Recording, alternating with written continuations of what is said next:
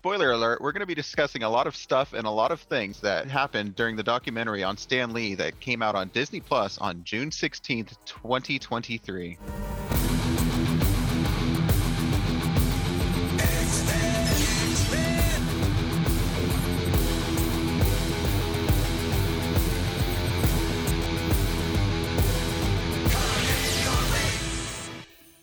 Hey everybody, welcome to a very special episode of the House of X Book Club. And this one is not about a book, but it's about the Stan Lee documentary that Disney Plus put out. We all got together and we're like, hey, it's coming out Friday. Let's watch it. We're going to talk about it. And that's what we did. I'm here with Drew. How's it going? Good. Hello, everybody. Also, we have Shane. Good evening, or whatever time of day you decide to listen to this. And Rowan's here. Hello. Wow, that's deep. That's a sultry voice. Yes, very smoky. I like it. Very smoky. and everybody's favorite little page boy, Roger. Hello, everyone. So I'm a little lad that likes strawberries and cream. So we all watched this documentary. Some of us watched it more than once. Before we really get into it, I want to ask one question with a yes or no answer. Did you like it? Yes. Yes. Good. Yes. That was Rowan, not Roger, by the way. So, I did too. Actually, I enjoyed it quite a bit. The first time Rowan and I watched it together, and I was like, "Wow, that was enjoyable. That was pretty interesting." And then I laid in bed at night thinking about it. But now, Drew, you said that I watched it twice. I finished the second viewing today. And Drew, you also did, right? Correct, yeah. Now, I think you said you kind of rushed through it. What was your method watching it the second time around? I did. So the first time I watched it, I took notes for about the first quarter, maybe third of it. And then I got to a point where unintentionally, just because I got so engrossed in it, was enjoying the film, I just stopped taking notes and just was watching. Mm-hmm. And so today after work, I turned it on and I kind of sped it up to, I think, 1.2% speed. So it was going a little bit faster just to make sure I could, get on in time for this. And it kind of absorbed things a little bit quicker and more thoroughly when I had it sped up like that. Yeah, interesting. I do audiobooks the same way. And you have to pay attention more. Yeah. Yeah. So this documentary, Stan Lee, was directed by David Gelb, I think. And he's definitely a Disney guy. I mean, you could tell that they're paying his bills, and that really is the whole idea behind the Disney Plus. When you watch their documentaries and their behind the scenes things, this is all about how wonderful Disney Plus is, or Disney is, or Marvel is, or whatever it is. The Star War. Yeah, the Star War. And apparently Aliens and Predator and Avatar. Sure. And well, now let's not we can totally get into Predator. Get into controversy. We could totally get into Predator, and yeah, we're gonna skip over Avatar. But you just reminded me that there's a Wolverine Predator story coming out. But David Gelb, I guess he directed a lot of cooking shows and like a documentary on Wolfgang Puck, and then a couple of behind the scenes Marvel cinema, MCU stuff, and then there's this documentary. The documentary is very Stan Lee centric, which I kind of expected, because that's Stan Lee, right? He's all about tooting his own horn. He always has been. But did it surprise you guys how it just felt like it was 100% pro Stan Lee? It was propaganda at its prettiest. Yeah. Yeah. Right. For Yeah, me, when I was watching it the first time, I noticed that, but it wasn't like super blatantly in my face. But the second time, since I already knew the storyline and everything, it was very, very, very obvious and kind of frustratingly obvious, if I'm being honest. mhm. Mm-hmm. What do you Look- guys expect? I mean, Yeah. it's from Disney. Stan died, what, 2 years ago now? Mhm. Whatever 5. it's been. Okay, well, Yeah. whatever it's Yeah. been. And I mean, fully, we're not doing a deep dive investigative journalism report on him. I mean, this is eye candy at best. That's what it's going to be, to raw Marvel continually. And Yeah. that's all it is.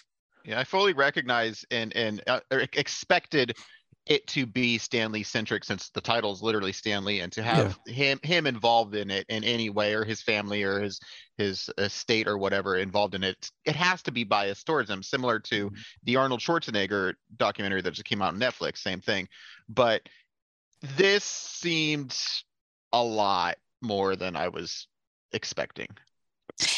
But it had that phone conversation. Oh, we'll get into that. Yeah, we'll get into that. You're right. That let's not get into that. Okay. Can you hang on to that thought for a minute? I know. I was just going to say that I think that in a way that made the rest glare more. Yeah. I agree with that. Yeah, exactly. So you're saying it was a bad choice to include it? I'm not saying it was a bad choice to include it. I think the contrast was very glaring, is what I'm saying. Yeah, I agree. So starting at the beginning of the documentary, you've got like this sweet music that it's kind of like this charming little tune playing, and it's like you can tell this is small town life, or life in the 20s, or even, you know what I mean? It's a little kid on his bike. The scenery that they show you are scenes put together with dolls and models of life in New York City back in the day, and it's charming. It's really touching. The best thing Pixar's done in quite some time. Yeah. And so everything is Stanley centric. I mean, he talks about how his parents didn't have money, and how he, all he wanted was a bike, or all he wanted was a good job, or all he wanted was to be somebody important. For all the things, he only wanted apparently one thing, but he wanted all of them. That was just a phrase he used a lot, was all I wanted was this, and all I wanted was that. I mean, you keep saying it's Stanley centric. Of course it is, because it's a documentary about Stan Lee. I think the thing that makes it striking is that it's literally narrated by Stan Lee. That's the thing. We're hearing the firsthand account. We're hearing his voice. That's, even a documentary often is sort of, it'll be the subject adjacent. Somebody else talking about them, a narrator, sometimes a firsthand bit because of interview segments and things like that. But it was like kind of over and over again, his voice, over and over again, his voice. And that was also striking. Yeah. Well, but I mean, if you look at the track record, though, yes, that was the Stan Lee move for right. decades. It was his move. It was his move for sure. That has nothing to do with him. This is essentially a remake of a previous 2011 film called With Great Power. And I watched that one a couple of years ago during COVID. And because when I watched this, I'm like, I think I've seen this. Only I realized, no, this is new, but there's all this audio I've heard before. This whole story that he told has been done. And they lifted a big chunk of that, at least the audio for that, to do this. That is pretty interesting. I mean, I believe it was that one.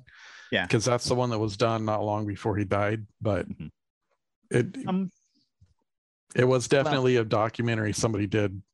Yeah. I have to say that I really did I liked the models that they used. The little scene of little Stan and Stan's family. I thought that was kind of charming. I thought the music was charming. I liked watching the footage of Stan Lee. There's a bit in the documentary where he's on I guess he's on a panel and he's talking, and Julie Schwartz from DC Comics is there, and there's a young teenager talking about how Marvel Comics are great because, you know, you enjoy things in them and you get to learn things, and Julie Schwartz is arguing that. Do you remember that scene? That thing was insane. Yep. I was like, so DC has been just like cock blocking themselves in the market since the 70s. Yeah. It was like God, comic book readers are stupid. They're gonna read what we want them to read, and yeah, they don't want to learn anything. They're just a bunch of jamooks. Yeah. Just like no. That whole scene confused me because I'm like, isn't this guy arguing against himself? Yeah, totally. Yeah. I'm like, what the hell? How can he be that stupid? But there he was doing it. You do notice that Stan Lee didn't say a word. He's just laughing. He just let him go. He was like, I don't want people to know I'm with this motherfucker. Yeah. That I really want to find that whole thing and watch it because that fascinated me. Mm-hmm. Yeah, that was on my second watch. I was like, this is my favorite part now, is watching just those two different views. And I will say that like that made me realize, as much as, you know, with the rest of the dissecting the X-Men and everything else that we're doing, Stan Lee might not have actually written the comics. He may have, you know, scripted them. You know, there's those arguments, but his editorial direction for how Marvel Comics should be created and how to make them different from the competition is what really led to Marvel becoming the leading force in comic books and staying there for decades. Yeah, that's a good takeaway. I mean, that really is. It's a great message. It makes total sense too. Yeah, you know, Stan knew the formula. I think what happens, at least some of the things that I've heard when I've looked online, is people are picking up on the Stan is just full of blowing his own horn. And you know, so I mentioned to you guys that I'm also reading this book, A Marvelous Life by Danny Fingeroth. And it's more of a neutral take. It's more of a neutral biography of Stan Lee's life. But you could tell Danny loves Stan Lee. I mean, he worked with Stan. It does go over some things that kind of argued with some of the things Stan said in this documentary. In fact, it said Stan didn't know this at the time. So some of the things we hear were just, and it's nitpicking to go over every one of them, you know, but it's like, oh yeah, my parents scraped money together and bought me a bike. No, they actually didn't. That bike was purchased by another family member. And because his family couldn't afford a bike, you know. So it's interesting to listen to or read a book and then listen to the documentary again and go, Stan is telling us his side of the story. And it doesn't necessarily mean that it's 100% true. It means it's what he knows and what he feels. And so I began to appreciate it more thinking about that. See, and one of the things that I picked up on when I watched the second time earlier today is I felt that Stan was insecure about who he was as a person. You know, the image of his father not being able to hold a job. He was very afraid to lose a job.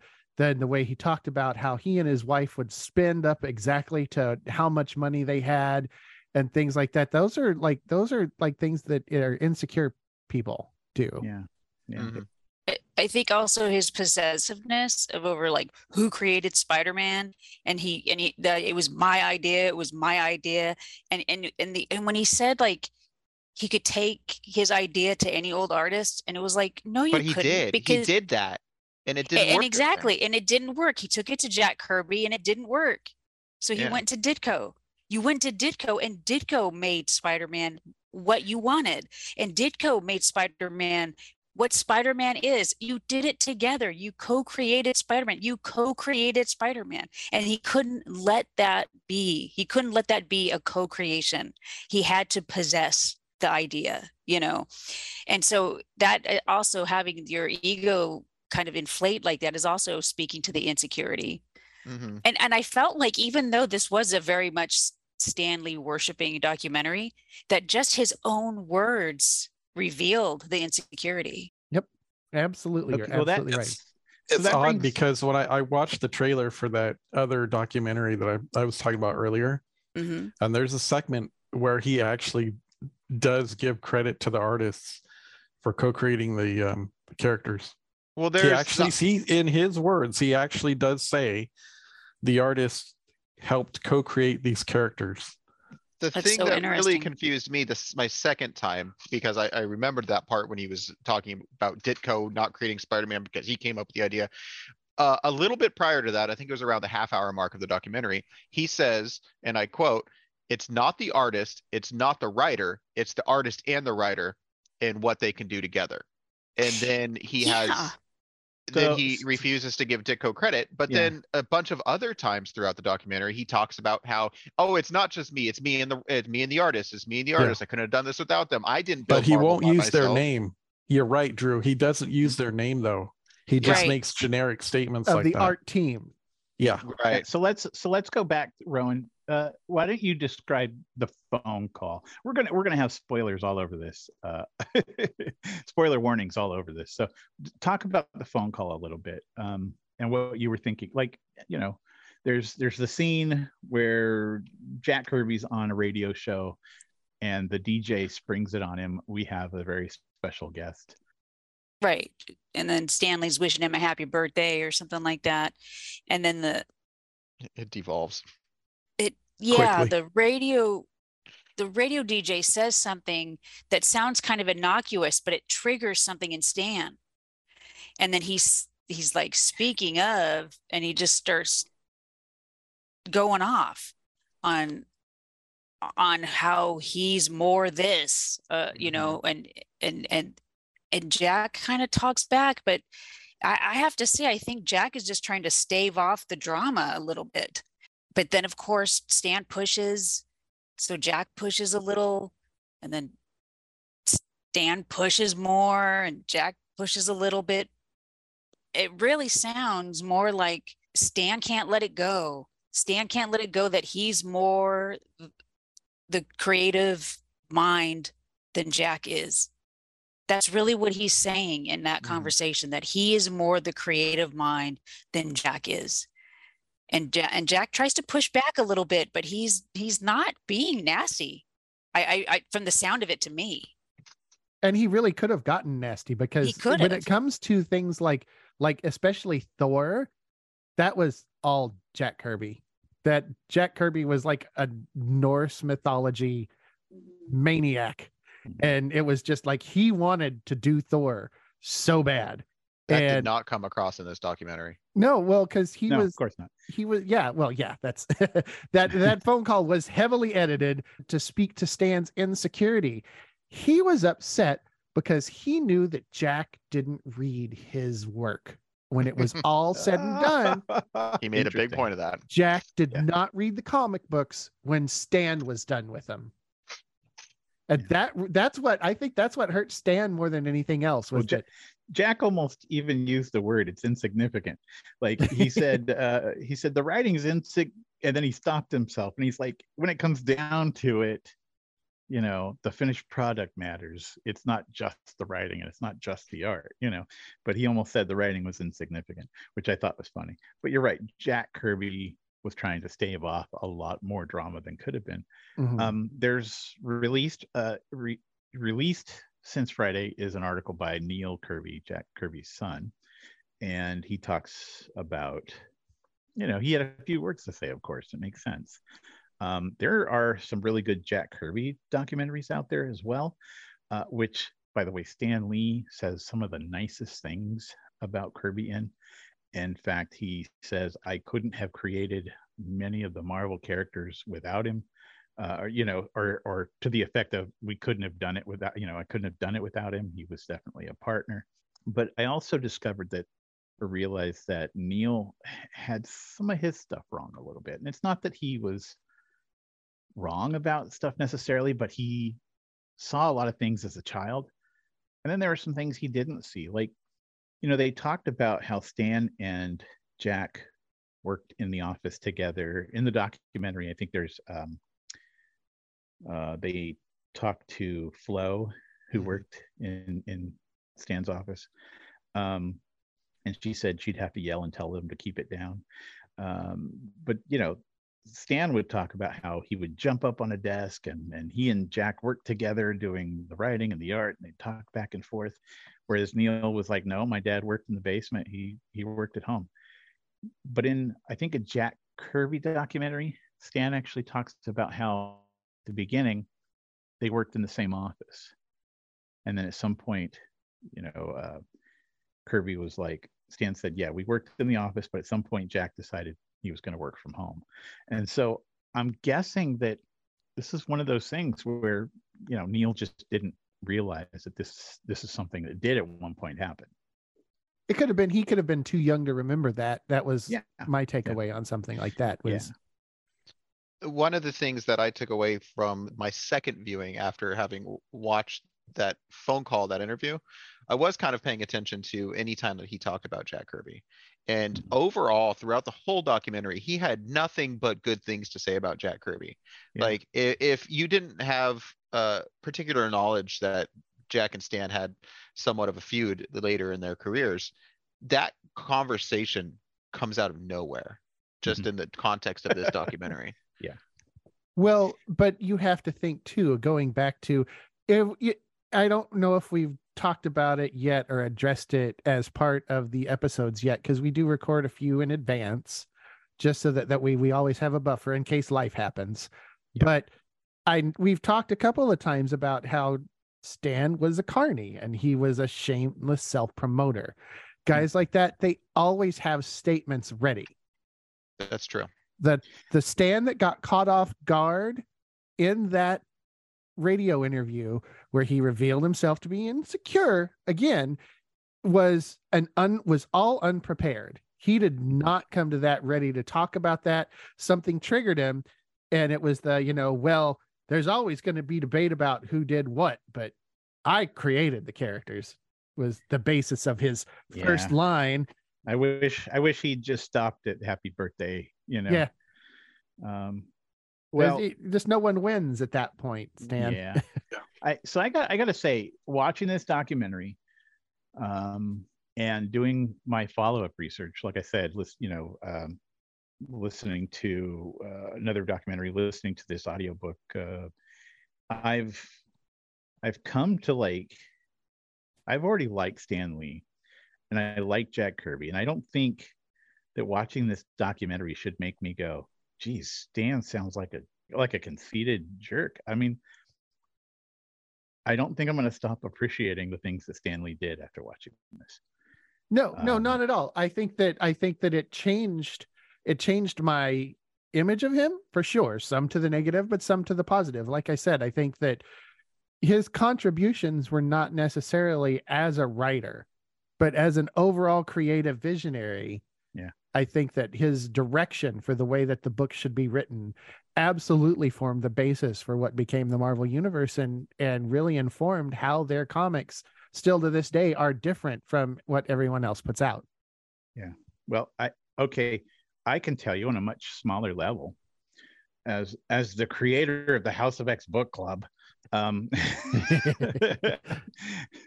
had the vision of putting this thing together, and Shane does a hell of a lot of work editing, and cutting out the ums and ohs and so's and whatnots and all the glitches that happen. And Roger does a lot of freaking research, and so does Rowan and Drew. It's one of those things where it's creating a Marvel comic book is not just one person, and I appreciate that, and you appreciate that, and I'm pretty sure that Stan Lee appreciated it back in the day, and I really bet that he regretted that phone conversation as soon as he hung up.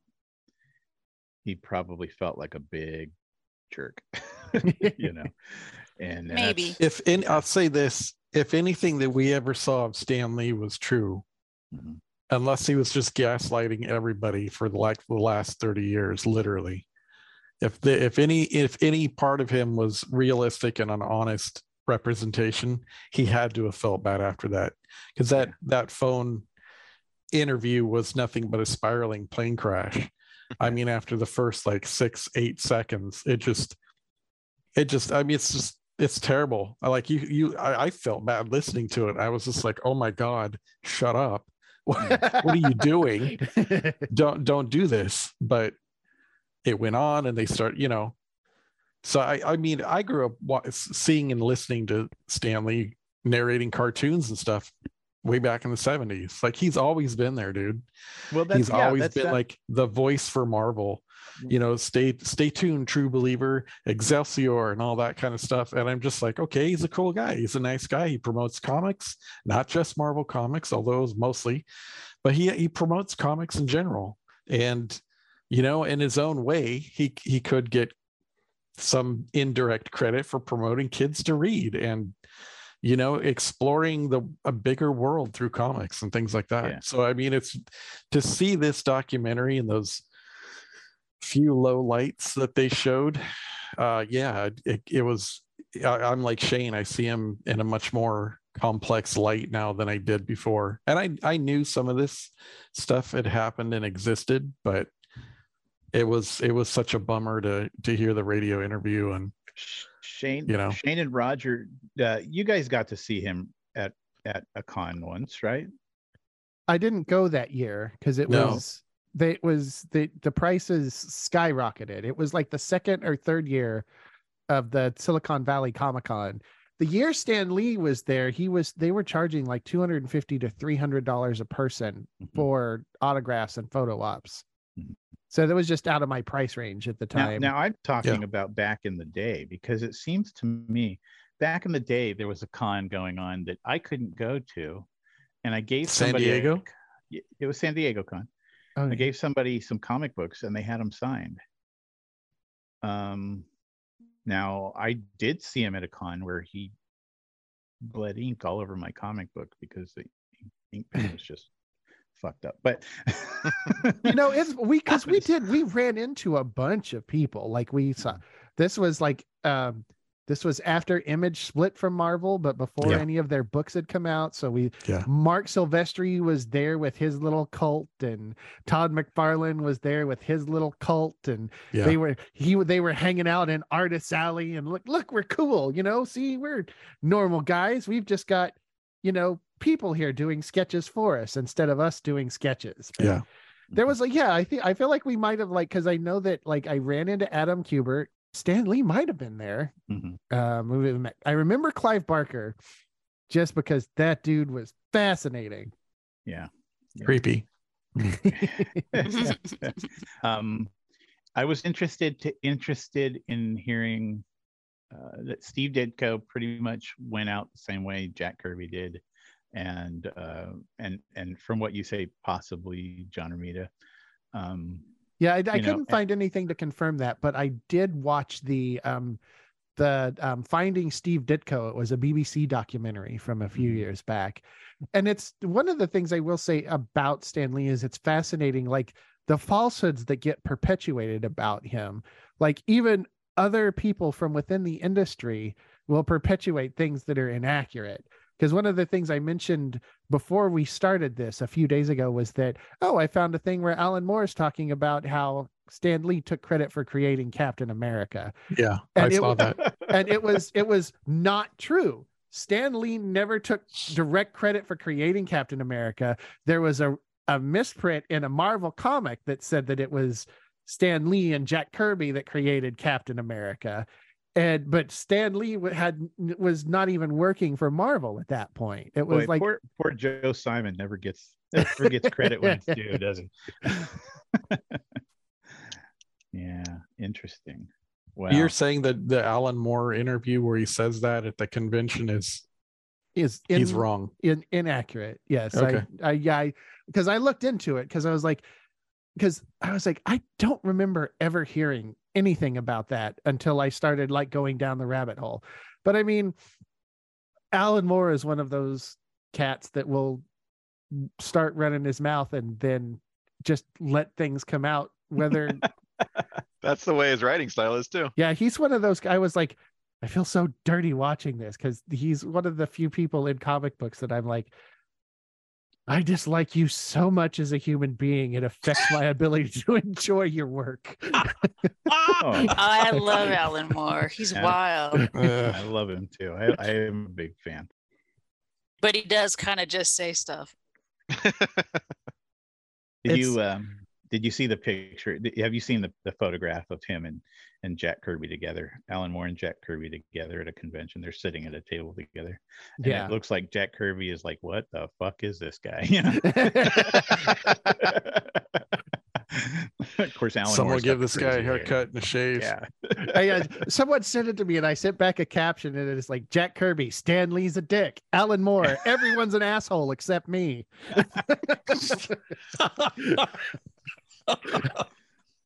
Oh wow. Well, I He'd probably say he was an asshole too. I would, Yeah. he would. Yeah, but he I- would say it with pride. He'd be like, "Yeah, I'm an asshole." What Right. of it? So I have been thinking a lot about this documentary after watching it, and Shane and Roger both made a comment about being confused and cold, and I was like, yeah, it kind of, I don't know if the director is a great director or not a good director. I don't know. I feel like he was trying to say this is how awesome Stan Lee is, and then there were a couple bits that wanted to throw us a little more, we're going over towards the left, let's go towards the right, but it was just so off balance. I kind of feel I wonder if there wasn't some bad editing choices made. Mhm. Because if you're going to include stuff like the phone call, Mhm. you have to expand on that. You need to talk about that for at least for like a few minutes. Yeah, that Give it some never context. it should have been addressed. Absolutely. It should have, yeah. And it wasn't. So I don't know if this director was trying to do a more or less puff piece like he was directed to do by the Disney superiors, and then he like snuck something in because he knew that there was all this controversy. He's like, oh, well, I'll show them. We'll just tuck it in there. Or if there was just really some bad editing choices made. Mhm. To me, when I was watching it, it really felt to me like there are some things that were too big to ignore, and so they just threw a little bit in there to oh, we address this and then Yeah. move on to the next. Placating. Yeah. Yeah. That's I funny. think that it would have done a lot to help inform who Stan Lee was as a person. Like, was he sad when Jack Kirby left? Was it like a big blow up? Did they almost come to fisticuffs? What happened? Mhm. That would help inform more than a lot, because a part of the issue that I had with the documentary is, like I said, for the most part, I really enjoyed it. It gave me a new way to look at Stan Lee, but the first part of it treated time as an irrelevant object. They would, here's a clip from the 70s, but we're still talking about the book in 65. Yeah. And but now we're going to Black Panther and how we created Black Panther. But and it's still, but women are 10% of the readership, and those things didn't happen at the same time. What's interesting about that is that those things didn't happen at the same time, yet they wanted to structure it as though they were going through a timeline, because they would hit us with these big images of like the date. Right. Mm-hmm. With huge gaps between them. Yeah. Like that was what confused me the most, is that they jumped around so much, and then they'd have those times like 1942, the war, but then you'd start talking about other stuff. I was like, Yeah. okay, well then it went from 42 to 47. Like, well, what happened in between? In Yeah, between. he was being a playwright for the thing, but the war ended in 45, and what was he doing between 45 and 47? Yeah, but again, I think that speaks to Roger's editing issue. Yeah. But I mean, Probably. to be like to what you said earlier, Rob, this guy did like a lot of cooking shows, and Right. there's a lot of stuff that can be left on the cutting room floor and still get the point of the recipe across. But when it comes to something more complex, like human conflict and inner turmoil and insecurities, certain things getting cut out are going to leave a big gap in the picture as a whole. Yeah. Well, anybody that's interested in Stan Lee as a figure, pop culture figure, definitely read Marvelous Life by Danny Fingeroth. it fills in a lot of blanks, fills in a lot of holes that maybe this documentary kind of left. I got to say, there's one thing about this documentary that I really liked.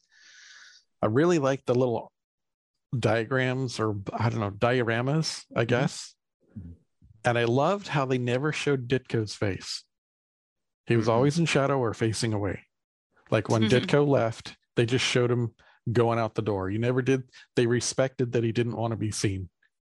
And Stan, I think they showed like one fuzzy picture, black and white picture or something like that, but that was it. It looked like a high school yearbook picture almost. Yeah, that's what it was.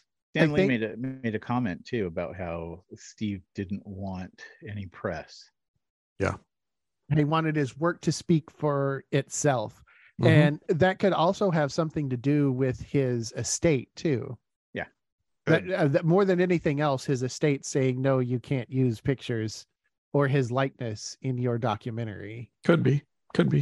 So there's a children's picture book coming out. I think it's called Along Came a Radioactive Spider, and it's about I think even on the cover it says how strange Steve Ditko got his start or something to that effect. But I've read the book. It hasn't come out yet. I've read it. It's really awesome. As a children's book. I mean, as an adult, I'm like, this is kind of a cool graphic novel if it were a graphic novel, but it's the kid's picture book. The art is funky. It talks about how Steve always felt like he was funky and how his art style was very different than everybody else's. I'm a huge fan of Steve Ditko.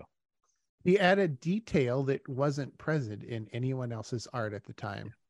You see, like when Spider-Man is straining to lift something over his head and all of a sudden he's ripped like Jesus. No one was drawing like that at the time. Because Jesus was ripped. Oh yeah.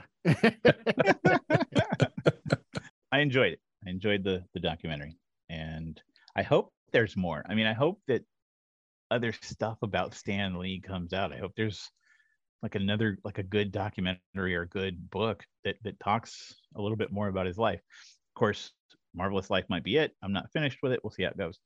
But I really now I want to know about him. I don't want to know, all the fluff and all the sugar, the candy coating. I want to know what's in the center.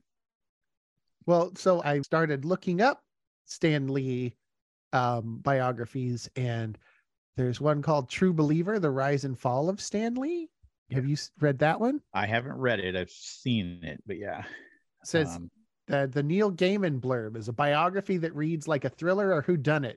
Yeah. Scrupulously honest, deeply damning, and sometimes even heartbreaking.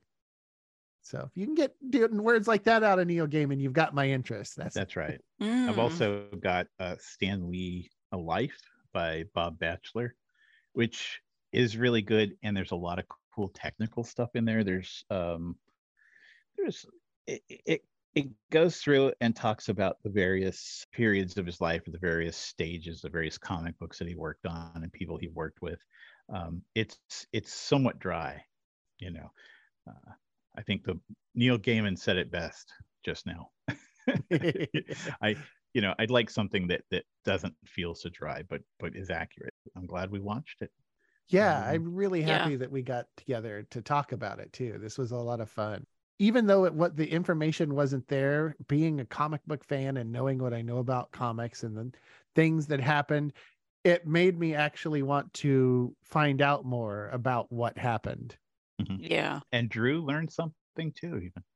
Yeah, I think that's one thing that's interesting about the comic book business is all these names, like you know all the artists, all the writers, but it's very insulated. You don't really know much about what's actually going on with these people.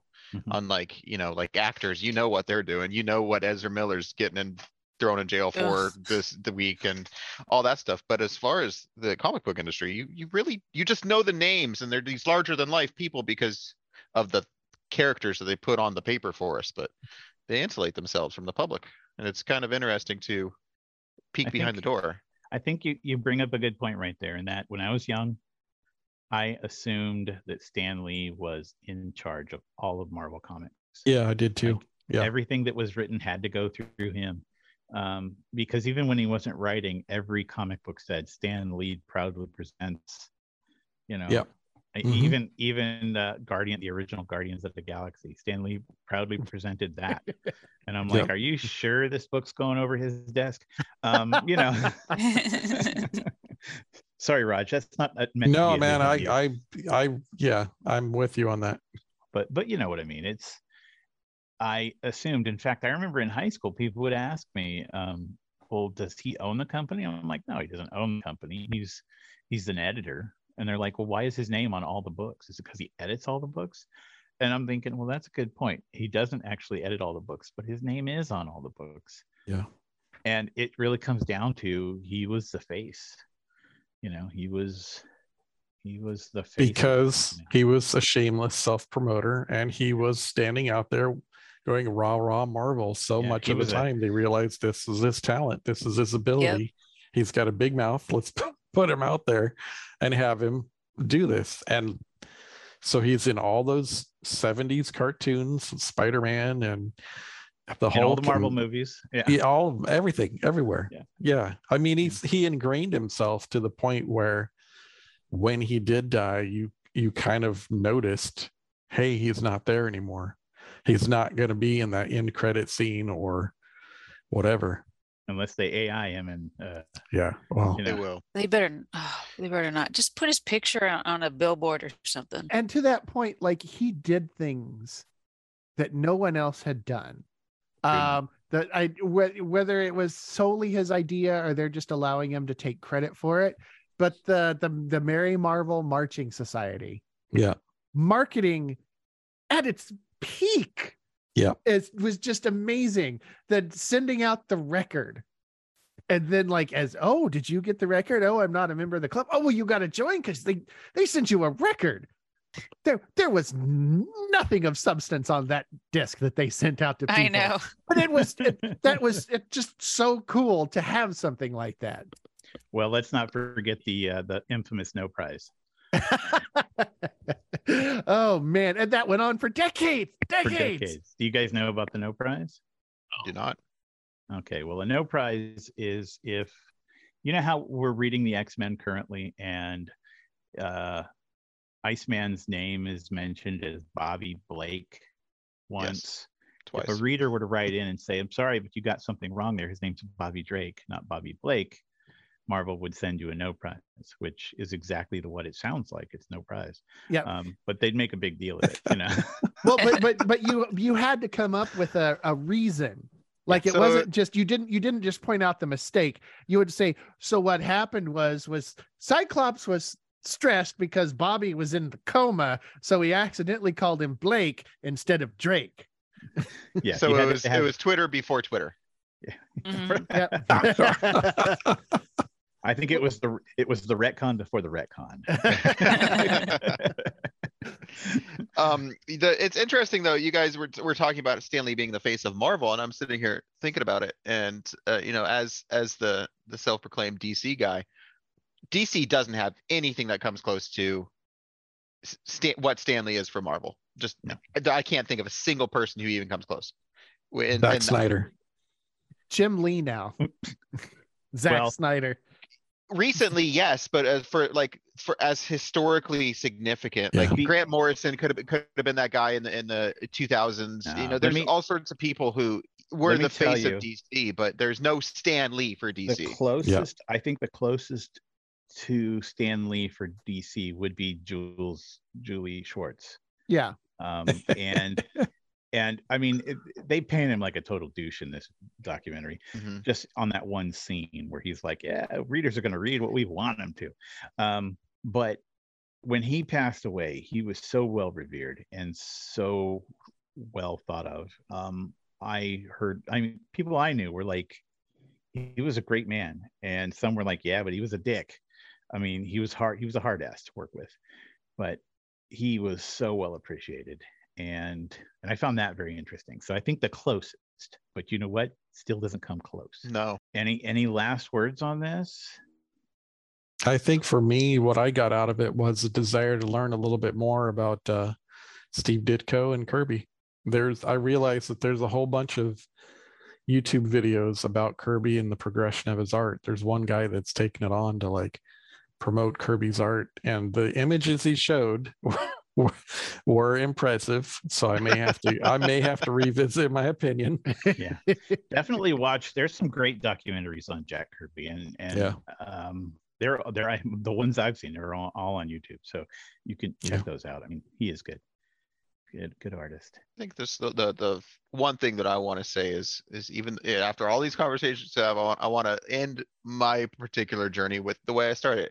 Like I said, the first time I watched it, I got so enthralled and so entertained by this documentary that I just completely stopped taking notes. And I was just focused on watching it and being entertained by it. It was a great documentary.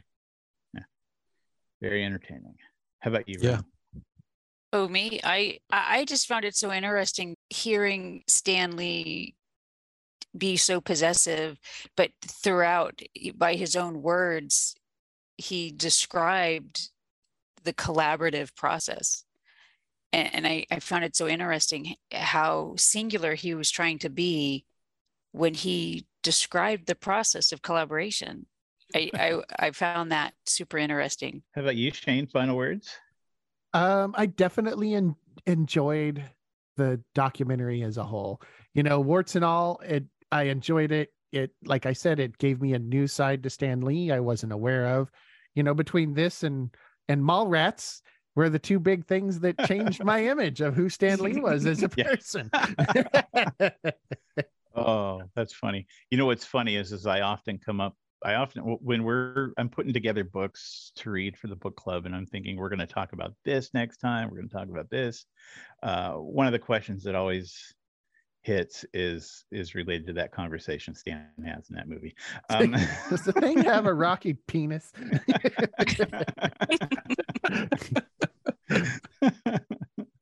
Yeah, well, he's got kids running around, so But what did you think of it, Rob? What was your final?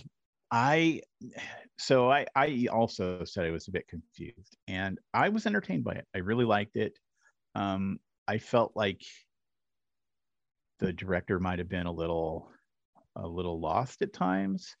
I do like the idea that he was maybe trying to sneak in some little tidbits to say how he really felt, kind of like the artist writing the word sex in The Lion King, or giving somebody in Aladdin a boner. There's Disney has all of these little areas where there's always something, they want you to see the happiest place on earth, but there's always somebody who's trying to eke out the truth, even if it's just a little nugget. But I enjoyed it. I liked it a lot, and also made me want to learn a whole lot more. So, and of course, I started right away reading a new book. I'll read another new book right after it, and it'll give us more stuff to talk about as we progress through our journey looking at the Marvel Universe through an X-Men lens. Thanks, you guys. Glad we did this. It was a lot of fun. I think we'll probably do more stuff like this in the future. Yeah, this was a lot of fun. I enjoyed this. I don't remember. I think it was Shane who was like, "Hey, let's do this," and I'm like, "Yeah, that sounds awesome." Yeah. I think you're right. But yeah, it doesn't matter.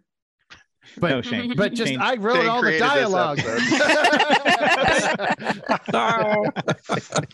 Credit where credit's due. Yeah, no, I was joking about how I did actually get this group together, but we're all equal creators. Actually, maybe Shane's a little bit more because he does all the editing. I was trying to show Roger how to do it, and then I turned around and looked, and his just mouth was open. He's like, "Wow!" It's like, holy shit, dude! He's you have no idea. He's got like charts of everyone's voice and the waveform, and he's like, yeah, I can cut this out, bloop, and then I can stretch this together, and I can make your voice go up or go down, and you can sound like this. And I'm like, okay, man, you win. So I do have another podcast that I'm on, and my podcast partner does all the editing, and we talk at length sometimes of all the work that he puts into it. So I'm pretty aware of the fact that let me just say, I'm glad it's not me. Yeah. So, Seriously. all right, you guys. Well, thanks a lot. And like I said, we'll do some more of this stuff in the future. And, we'll catch you next time. Cool. See you guys.